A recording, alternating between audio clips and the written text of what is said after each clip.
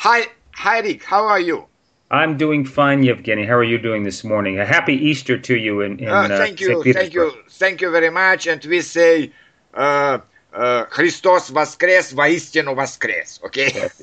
Yes, Christ has risen. Yeah. Yes, of course. And we had a very interesting interview about foreign languages last time, and I would like to continue our interview.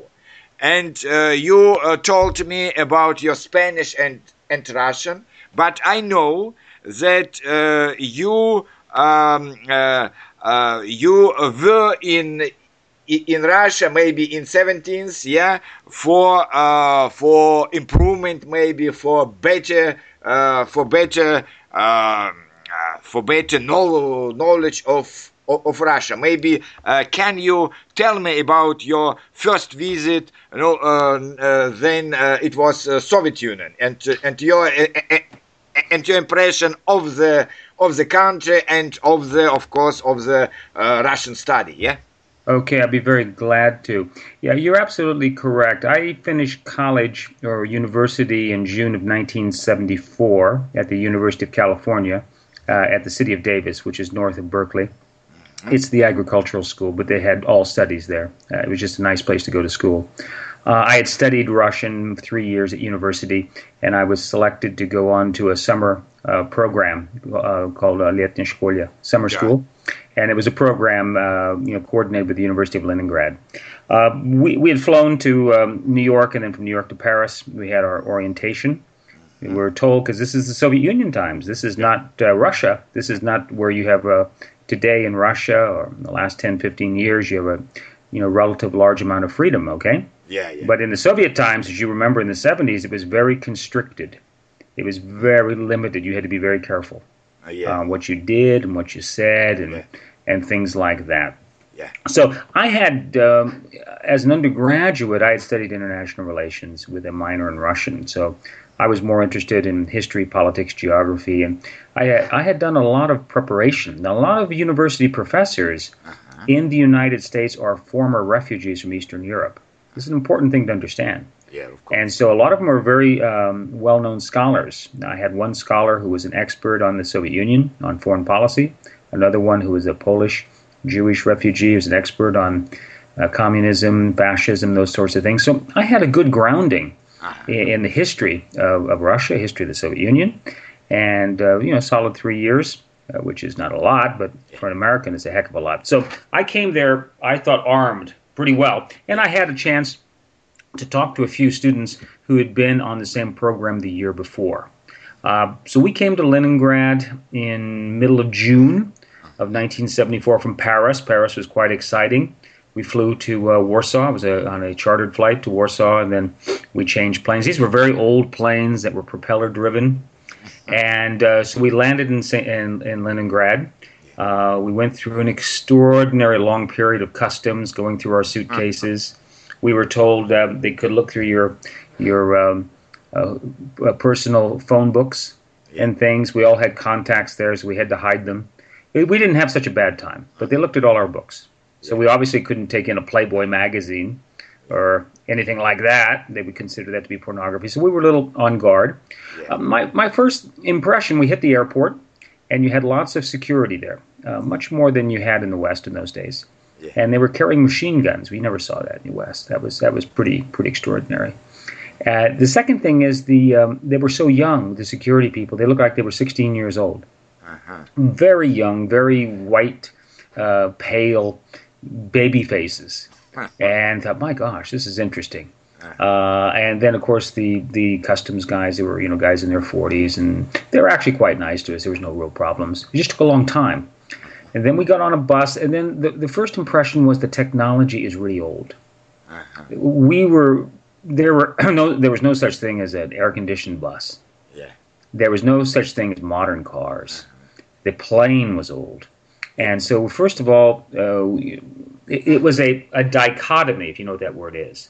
It was a dichotomy. On the one hand, the Soviet Union is the number one, what you'd call competitor, military competitor of the United States. Yeah. It didn't go to the moon, but it had a big space program.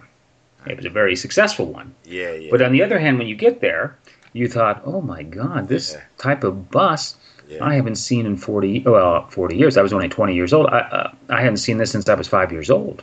Yeah, And these everyday were life was very, very old it, fashioned. Yeah, it was desultory. yeah. It was desultory. It was unbelievable. That was the first thing. Unfortunately, we had a bad impression the first day because it was raining. Ah, And it was unusual to be raining in June. But I uh-huh. remember being on the bus, and we're all Americans, and we had our teachers and things like that whom we didn't know very well. They weren't teachers we had, they were assigned. And we'd already got to know them a little bit, in Paris for 3 days. We had lots of orientation, what you can do, what you can't do, and blah, blah, blah, things like that. So it was a little raining, and it was a bit of a drive from the airport. We got into the town over to the dormitory, the общежитие. Yeah, yeah. It's over there on, I think, Vasilevsky Ostrov or something. Ah, I went back many years later and found it, and there was and so we went there, and there were student guides waiting for us. Each group. Shevchenko, yeah? I Shevchenko think Street, not? it may have been. I can't remember. I can picture it in my mind. When I went back in the 1990s, when I was working in Moscow, or I went up to St. Petersburg, Yeah. and it had been converted into something else. It was no longer a student dormitory. Ah, So we got there, and then we had student guides for each group. I was with the University of Washington, up in Washington State, and there was people from Dartmouth and the University of Minnesota and whatever other universities. yeah. University of Kansas, I can't remember. And so we had some guy named Gera, which is sort of an unusual name, or Gera, Genia, or something like that. I don't know. Maybe it was Yevgeny, I don't know. Ah, He was nice. They all spoke perfect English, very well. ah, We assumed that the rooms were bugged, with microphones, things like that. ah, We had one girl. She had a toilet seat with her. uh-huh. I said, what the hell is that? Well, why would you carry a toilet seat? She says, I was here the year before. I said, really? And she smiled and says, you'll find out. And so we went to the bathrooms, in the dormitory. There was 5 or 6 guys to the room. Girls were in one room, guys were in other rooms, We had 4 or 5, which is a lot. In the U.S., in a dormitory, you have 2. That's a max, or you have your own room. No more than 2. Yeah. We had 5, but we didn't care. It was like a big adventure, right? So it was like, Yeah. summer camp in the Boy Scouts. We didn't give a shit. Pardon me. We didn't give a damn. We thought it was going to be a lot of fun. And the dormitory was old. And the first thing they did was they took our picture, and we have a propusk. A pass. Yeah. And we never have that in the U.S. You just don't. Well, maybe now, but in those days you wouldn't. Now you have I don't know. You wouldn't have anything like that. You have a key. If you don't have the key, you can't get in. That type of thing. So that was the first thing. It was they were trying to be very nice to us, and they were nice. And we went over and had lunch, and it was a huge amount of food. We didn't like the food very much, except for the ice cream. Well, the ice cream was terrific. Yeah, good ice cream, good bread, tea, very good. Everything else pretty bad. Yeah.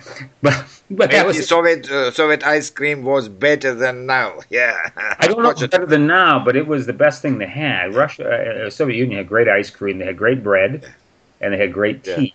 Everything else in our stolovaya. Yeah, canteen. Yeah.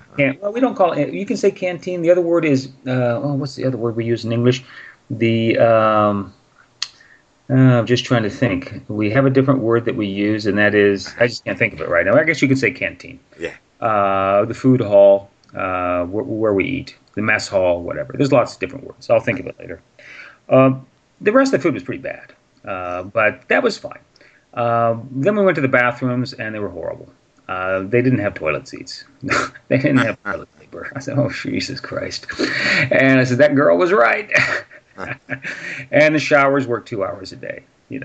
There was a funny story. They had a German group from the Freie Universität von Berlin was there. The Free University of Berlin, West Berlin. Yeah. They were a wild bunch. They had some very nice girls, very pretty, very wild girls, and they caused a great scandal. Because, you had the shower was for everybody, but they put men here. You got your 2 hours. And men go in and take a shower. Women 2 hours. They take a shower, right?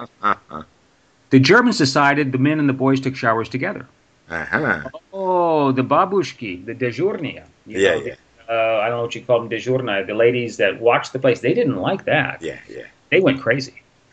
And they had like a big commotion, lots of people running around, going pretty crazy. Yeah. So that was the excitement there that summer. So the impression was it was a society that was very tightly controlled, Yeah. and it was also very old technology. The third impression, when you went to walk in the Nevsky Prospect or anywhere around, you had a lot of soldiers. Uh-huh. You had a lot of people in uniform.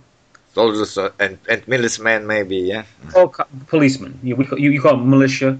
We Yeah. call them policemen. Okay. Yeah, a lot of policemen. That wasn't surprising, but you had a lot of soldiers, officers, as well as enlisted. That was summertime, and you had people doing their army service for the summer. But you could have a lot of officers and a lot of naval officers. And I was asking the teacher, I says, "Is this some sort of military holiday today?" Because I'm from a military town myself. Yeah. I'm from a town called Vallejo near San Francisco, and that's a big shipyard, nuclear subs. Yeah. And so we're pretty used to having a lot of sailors around. But when you go to a major city like San Francisco, New York, you see a fair number, okay, maybe 3%. Yeah. But this was at least 15, 20%. Yeah. Yeah. And there was just a lot of soldiers. Maybe it was because it was St. Petersburg, but in Moscow, the same thing. Yeah. But St. Petersburg, Moscow, you saw a lot of military personnel. So those are the three things. Those were the first impressions. And that's where we began. Then we went to started school. Yeah. We had, I guess we're doing okay on time, maybe another few minutes in. We had 3 classes a day. We started off with a guy named Mr. Vladimir Yakovlev, and he was a nice guy. We did conversation with him, but he wasn't a teacher. He was KGB. Yeah, maybe. Tell us, no, it's for sure, because he told us later on that he had worked at the embassy doing political work in Pakistan. And he wasn't. He was good, and his English was perfect. Yeah. He spoke English, he spoke French, and he spoke Finnish, which we thought was quite odd. But he was in St. Petersburg next to Finland, and I guess some people study Finnish for whatever. And we thought that was strange. But he was a nice guy. The other thing is, the Russians, the clothes were terrible in those days. Today, when you go to Moscow or St. Petersburg, clothes are just like you have in the West. In general, I mean, some old lady maybe, but we're talking about normal people. Okay. Everybody wears the same clothes. But did you like the study? The studies it was good or not very good? The studies were good. Yeah, because we learned a lot in class. We're all Americans in class, but we spoke Russian, and they correct our Russian. And the conversation class was good. It was very, very good. The second teacher was a real teacher. His name was Gennady Ananovich Markov. I can remember the name because Ananovich was a strange name. Yeah. Anon, I guess that's a biblical name. He was a very nervous guy. Yeah. In his late 30s, but he was a linguist. I mean, he specialized in Russian dialects, and he taught us grammar.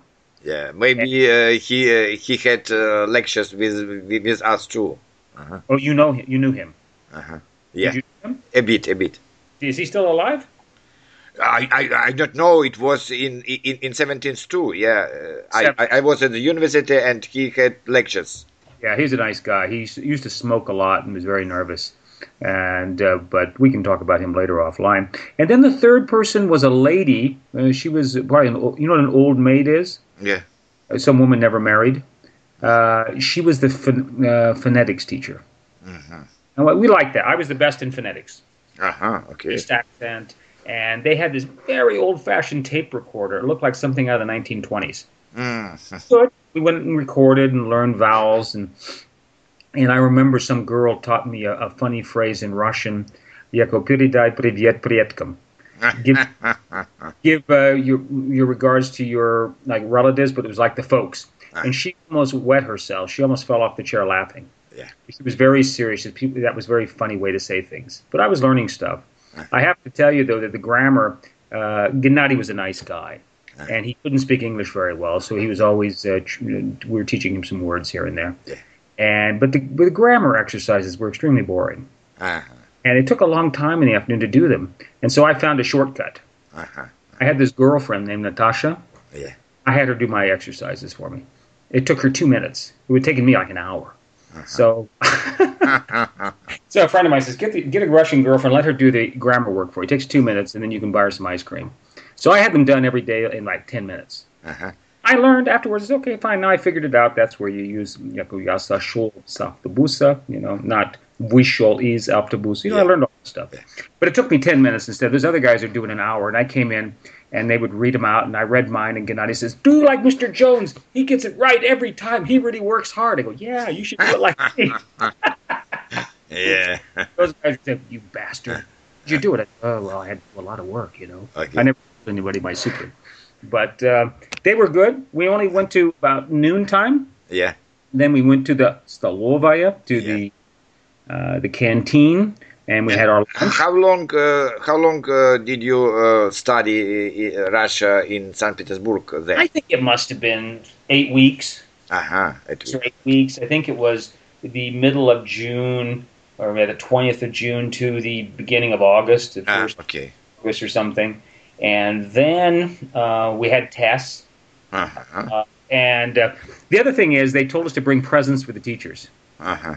And we did. Yeah. And which you never do in the U.S. Camp.